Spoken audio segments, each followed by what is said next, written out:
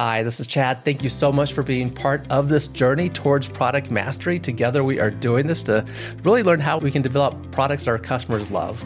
This episode is sponsored by the Rapid Product Mastery Experience. This is something I've been helping companies with now for over 10 years. It's a great pleasure to go in and help medium to large size organizations improve their innovation processes, specifically usually working with the product VP or other leaders involved in innovation and product management. And it's really a system to help everyone get on the same page, learn foundational knowledge together, and basically improve their performance, creating products that indeed customers love. If you want to find out more about that to see if it might be a good fit for your team, simply go to productmasterynow.com/RPM. Now, today we're talking about augmented reality and what product managers and leaders need to know about how this is a rapidly changing field, hard to keep up with perhaps. And what do we need to know about it? I'm also seeing it come into digital transformation projects as well. Our guest is going to help us with this, and he's created several products using augmented reality, including a few that you probably know about. The phone-based vision test at Warby Parker, the Neiman Marcus digital mirror that makes trying on and selecting clothes easier. I remember hearing about that being announced, thought it was fascinating. And the SalesForce conversational balance table, and much more. His name is David Rose, and he's an MIT lecturer, author, and serial entrepreneur who offers a unique perspective on the next platform of spatial computing that he's called SuperSight. This is also the title of his last book, SuperSight: What Augmented Reality Means for Our Lives, Our Work, and the Way We Imagine the Future. Listeners, as a reminder, if you want a written summary of anything we talk about, including that one-page action guide that we create for you, immediately put into action with you and your team some of the key takeaways we'll discuss, simply go to productmasterynow.com/438 and you'll find those resources. David, thanks so much for being part of the journey with us. Thanks, Chad, for inviting me. So I'm really fascinated about this. Augmented reality, I think, has gotten a lot of attention from all of us since it first came on the scene a few years ago. And now we're seeing some really practical applications of it. And you're going to talk us through some of those, no doubt.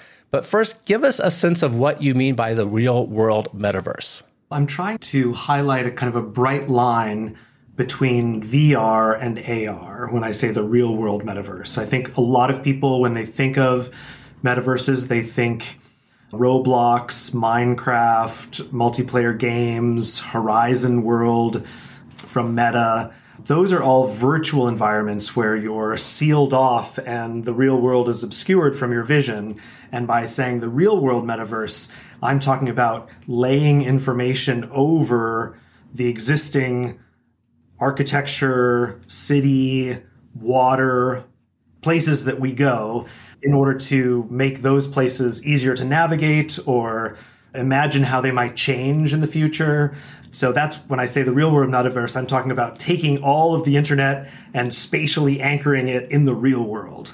Okay. I know when I first came across this concept, maybe this was a decade ago, whenever AR starts showing up on the scene, right? And my background is engineering. I was fascinated by the idea. And the first examples were games and things. Like, what a waste of this technology is that? That's not great, but so much more we could do. And then I started reading a little bit about maybe some people that might be using this to make it easier for mechanics working on really complicated machinery, like Boeing engines or jet engines or something, and helping them through things. There's real value here. And you've been a part of some pretty interesting products, and no doubt you'll tell us more about some of them. But first, I'm curious, where do your ideas come from for some of the things that you've been part of? Like, obviously, you're at Warby Parker, so that it was some context, but the things that you've done, tell us maybe some insights about how you get ideas, tools that we might be able to use.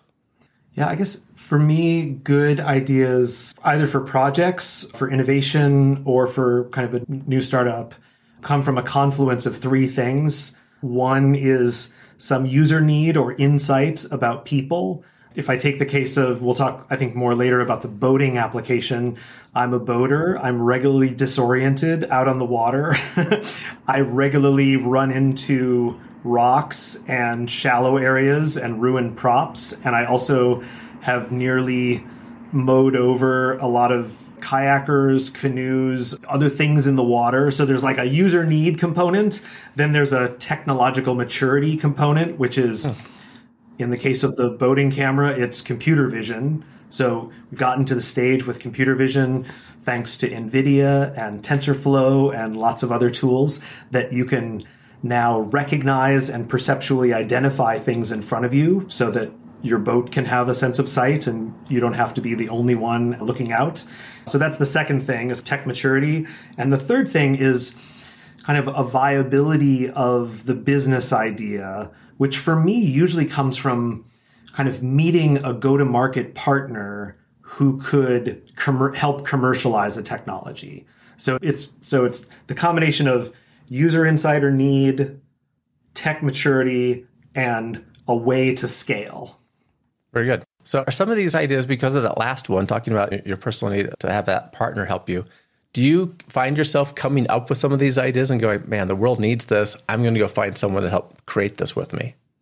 Yeah, I think that's really the only way to find scale quickly, is you have to find some clever path to reduce customer acquisition cost. Right. So when I was creating a table that shows conversational balance, I was sure that I didn't want to be in the table making, especially electronic sensing tables, and trying to make those and store those and commercialize those and go to furniture fairs and show those. So instead, I was working for an architecture firm called Gensler, one of the biggest architecture firms in the world.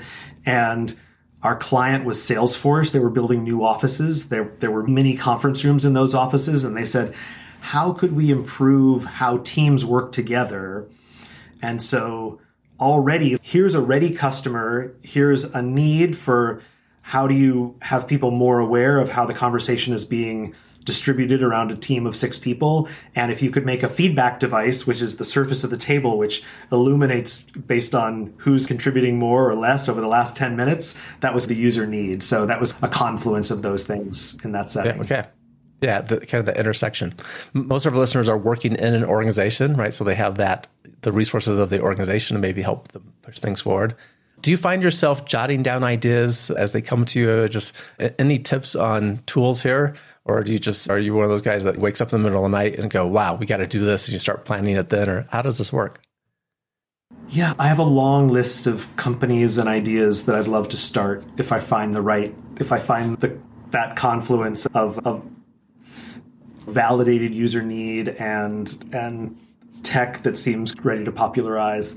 Just to give you an example, I'm recently really fascinated by the next platform for computing, which is this kind of mixing what we see with digital layers.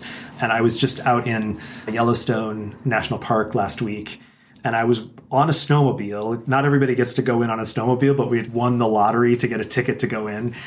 And I was wearing this giant snowmobile helmet, and I thought, there's all kinds of space in this helmet for some compute and for some display and for either a bird bath design, which means that you're splitting what with digital layers because it's being projected down, and then with a beam splitter or a wave you're able to see through that. And I thought, man, I'm disoriented with the snowmobile. I'd love to learn more about animal tracks. I'd love to learn more about where to find the wolves or the elk or the bison. You're on this huge caldera, so you're on the rim, literally inside of a volcano that exploded like 50,000 years ago and 200,000 years ago. And so there's all kinds of natural geology of the world to learn more about and discover.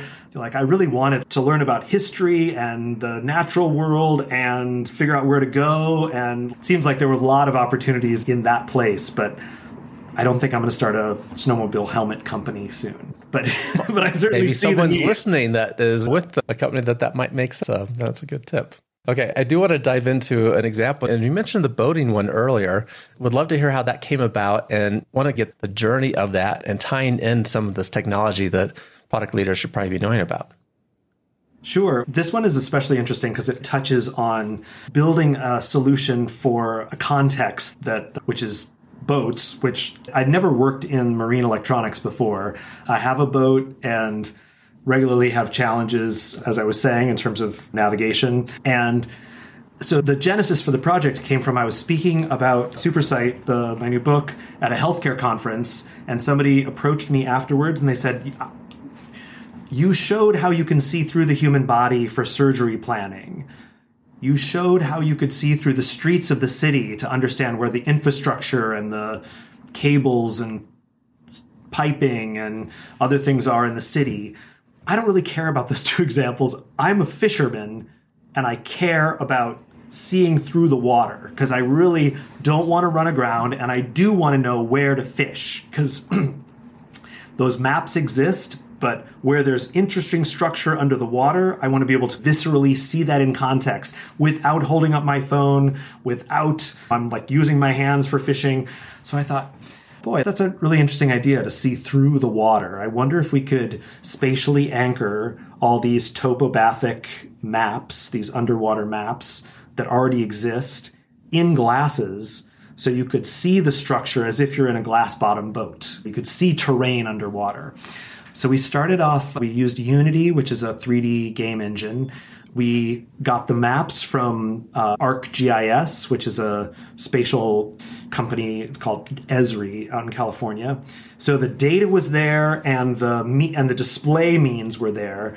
And we made a mock-up and we used these glasses called Nreal, which are now out at Verizon stores. They're about $600. You could have done this with Microsoft HoloLens, but that would have been 2 years ago and $3,000. Right. So the technology, the availability, the glasses are brighter now. They're not waterproof, which they need to be.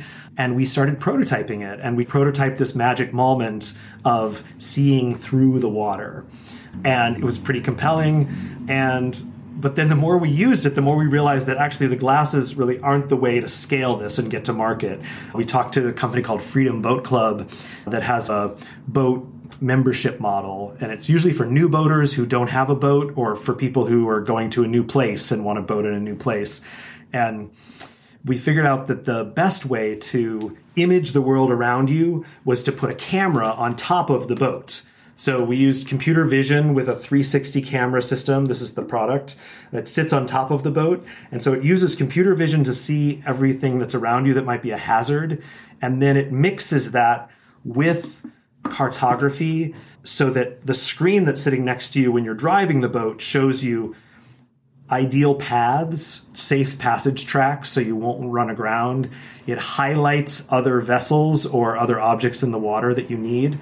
And it took a lot of learning in order to do this project. I think a lot of people who are product innovators need to be dauntless in terms of their ability to say, oh, I don't know a lot about the world of GIS or the world of computer vision or the world of marine electronics, but let's cobble together a team and cobble together a product to quickly prototype it.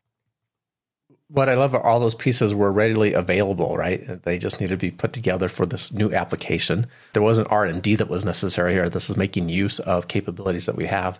And you pivoted along the way as you learned, right? You recognize the glasses isn't really the right mechanism for a boater, but having this maybe tied into their navigation display they already have or on a separate display that can be added, that sort of thing, that makes a lot of sense.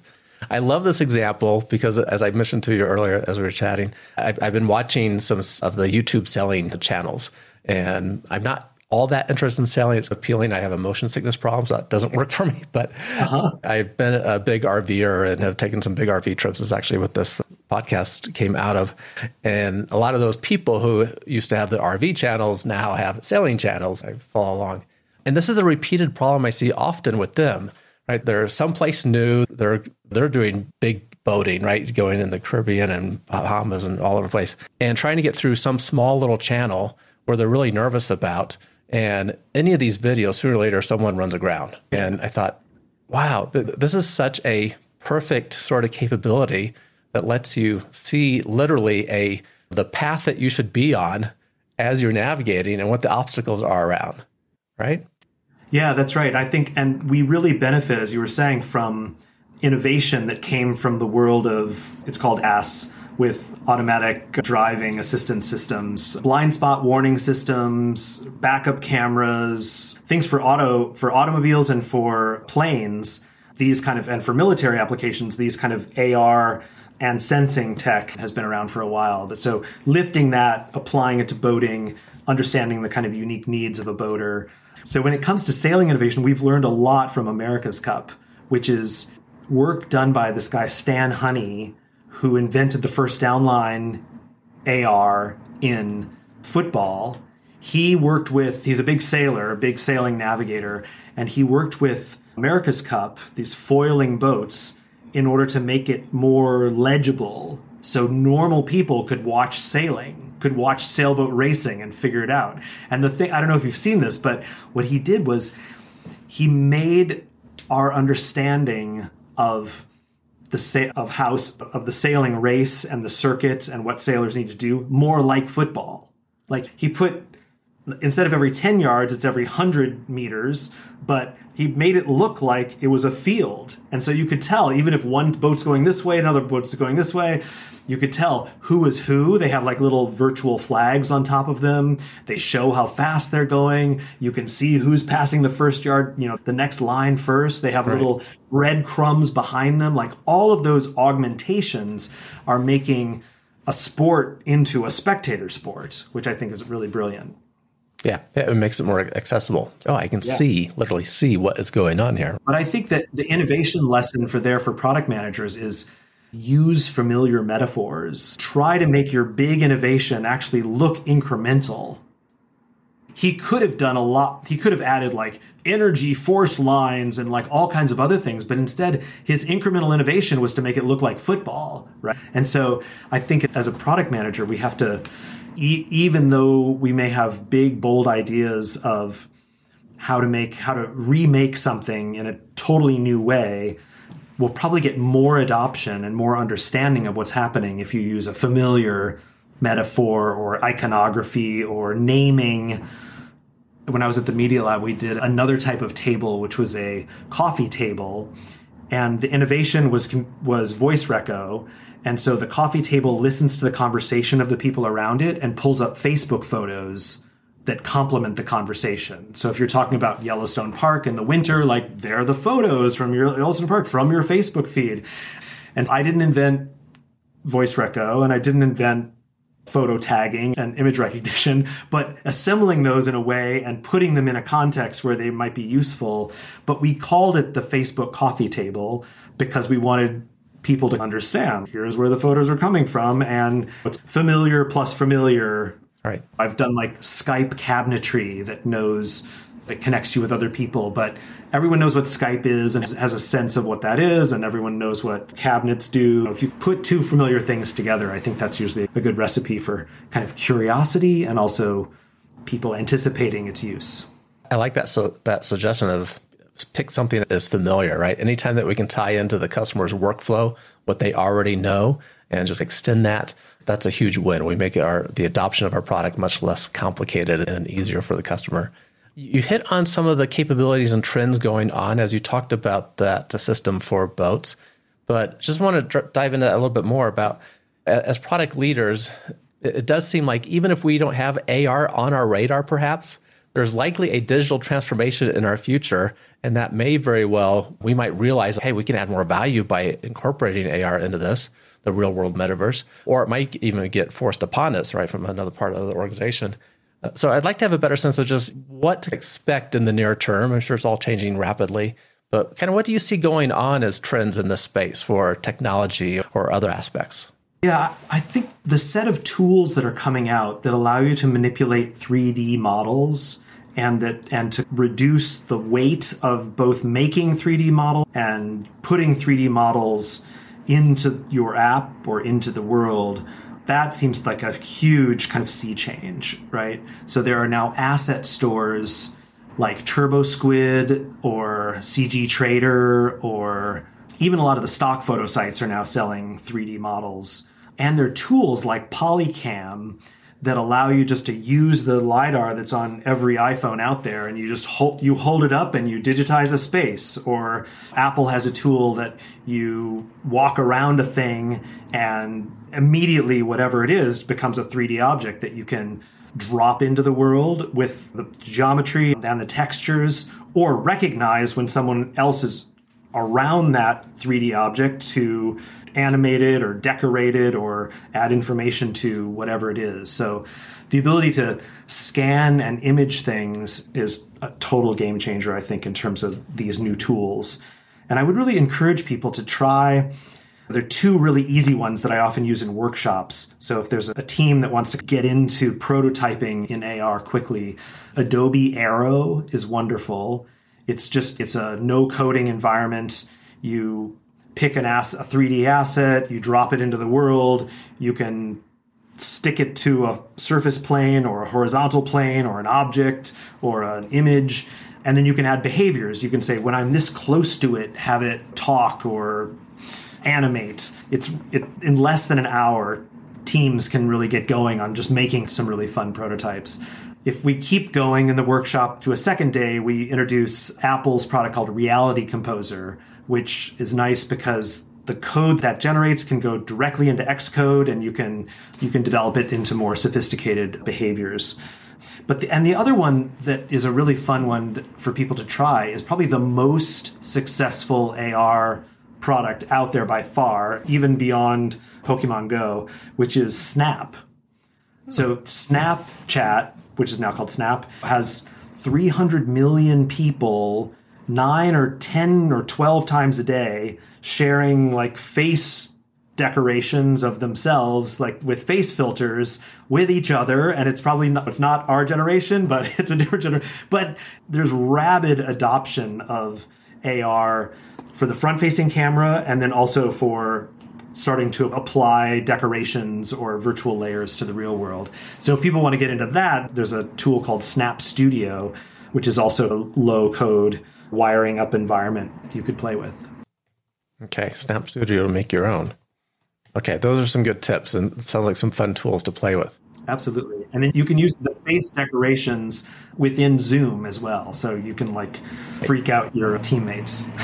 Yeah, I was thinking that we don't record in Zoom, but I was thinking if we were, I was about to go for that filter to make myself look like a dog or something. Which is just fun to do some of the time. And all that's getting much more sophisticated. I think a lot of people see those kind of Snap decorations and they think, oh, this is just a toy. It's just like a tool for self-expression. When I worked at Warby Parker, that was an opportunity to help people select which glasses would fit their pupillary distance and their nose bridge height and look decent on their face. And with that confidence, people don't need to walk into a store. They don't need to do a try-on. If you have a virtual try-on that works, that's really convincing, people will make purchase decisions from that. So I think obviously a big use case for AR, in addition to navigation, is experiencing things as they could be in a space or on the body. And now we're seeing it with shoes, with jewelry, with like makeup, with like all haircuts, like all kinds of things can be prototyped in AR. Fantastic. And all those sound like easily accessible tools, and that we can get into this with very little cost. I had a group of 8 to 12-year-olds about 9 years ago in a future innovation leaders class. We called it the FIL class. And we were all learning Tinkercad together at the time. Oh, fun. And I love that. I was just amazed at how quickly they picked this up and then converted that to 3D prints of whatever their creation was. And it was just great to see it go from that digital world to the real world. And the tools that you describe are just going to make this really accessible for lots of people. I'm curious, what is the next step for the lookout camera that you described for boating? Yeah, so we've taken it to a bunch of boat shows. Because people spend a lot on their boats and they expect for the electronics on their boats to cost a lot, we keep getting pushed up from we thought we were going to go out with $2,000 or $3,000 as a price point, which give us plenty of margin. Now we've decided we're going to go out at $5,000 for the daylight version and $10,000 for the night vision version. And we were at the Miami Boat Show showing it off to some partners. It's going to be on Scout Boats, which is a big company that sells a few thousand boats a year down in South Carolina. The Palm Beach Boat Show will be on top of the Scout boats. And we're prototyping, helping people that are part of Freedom Boat Club by painting kind of recommended tours based on the type of boat, their experience as a boater, the weather, the tide, and how much time they have, to make it more like a Disney ride and less something that, because I think it's really clever. Freedom Boat Club is owned by a big company called Brunswick. They also own Mercury Marine and Boston Whaler and a bunch of other boat brands. And they're just trying to expand the market. They just want more people to enjoy and feel confident and not hurt themselves. Reinventing this kind of dashboard experience, giving boaters more guidance is certainly in their interest. Absolutely. Yeah. And create a more safe recreation for everyone. Great. Love that. As listeners know, we also love innovation quotes here. Asked you to bring one for us and share what that means to you. I just invented this one, but it really embodies how I often coach innovation teams to think about how what to prototype first. Usually when people think about new products and new services, there's a set of table stakes ideas and then a set of kind of, oh my gosh, magical ideas. And I think it's really important so my quote is prototype the magic moments first. And the reason for that is by focusing on magic moments, like the moment when you hold up your phone and we automatically propose glasses for you, or the moment which you walk up to the mirror at Neiman Marcus and you get to see two outfits and spin around and see yourself from behind, or I'm working on with a sports brand on something that motivates you to work out more at home. And so the idea is do pose detection, understand skeletal structure, and then convert you into an avatar where you're like really motivated to do some activities. But rather than focusing on all of the optionality of, there's going to be a menu and you can choose this or you can choose this. And then people usually get stuck into a situation where they think about all the things it could do and trying to illustrate like a flow chart of you could do this or you could do this or you could do this. And that feels good because it's generative. But the thing that will really sell it, either to internal stakeholders or to the market, is just that 30-second, maybe even 10-second advertisement that just captures that one magic moment. And that's the thing to envision, prioritize, and prototype first, even if you have to prototype it with video or a sketchy storyboard that will really bring the team together in order to want to manifest that moment. It's really good advice wrapped up in that quote. So I'm glad you invented that one for us. Prototype the magic moments first. Because sometimes we can get caught up in wanting to prototype the entire customer journey. So no, we just need to tell the story and lead up who we need to convince so this is a good thing to pursue or not. Jump into it with us and lead them up to that magic moment and show them what that might look like. So I like that. Thank you so much. How can people find... I just have one more quick story about the magic moment. So I was working with a grocery store that wanted to help people with allergies make better choices throughout the store. So oftentimes if you have somebody who's gluten intolerant and then also has a dairy allergy and then maybe it was also kosher, like it's really hard to find the right granola bars to satisfy that kind of set of constraints. So what we did was we used augmented reality. It was a super simple idea. Like you hold up any granola package and you look at it with your camera and it changes the one you're holding into the one you should be holding. So that's it just converts. It says, I can see you're looking for granola bars. So based on the constraints of these allergy profile or this health profile, this is the one you should be holding. And we didn't try, there were like 100 other things we could have asked about. How many SKUs is it? And how many SKUs could you recognize? And how should we build the profiling tech and all these other questions? But instead, by just prototyping that one consumer moment where it shows you what you should be holding, people were like, wow, that one customer interaction sold it to the whole organization. And that's all you need. That's great. Yeah. Thanks for sharing that. How can people find out more about the work you're doing, more about your SuperSight book? You have another book, at least one I know that you wrote before.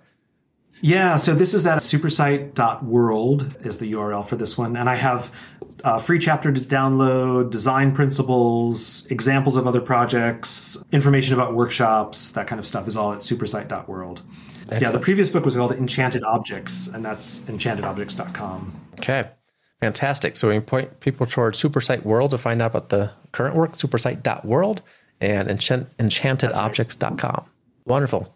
David, thank you so much for being with us and the insights about the world metaverse.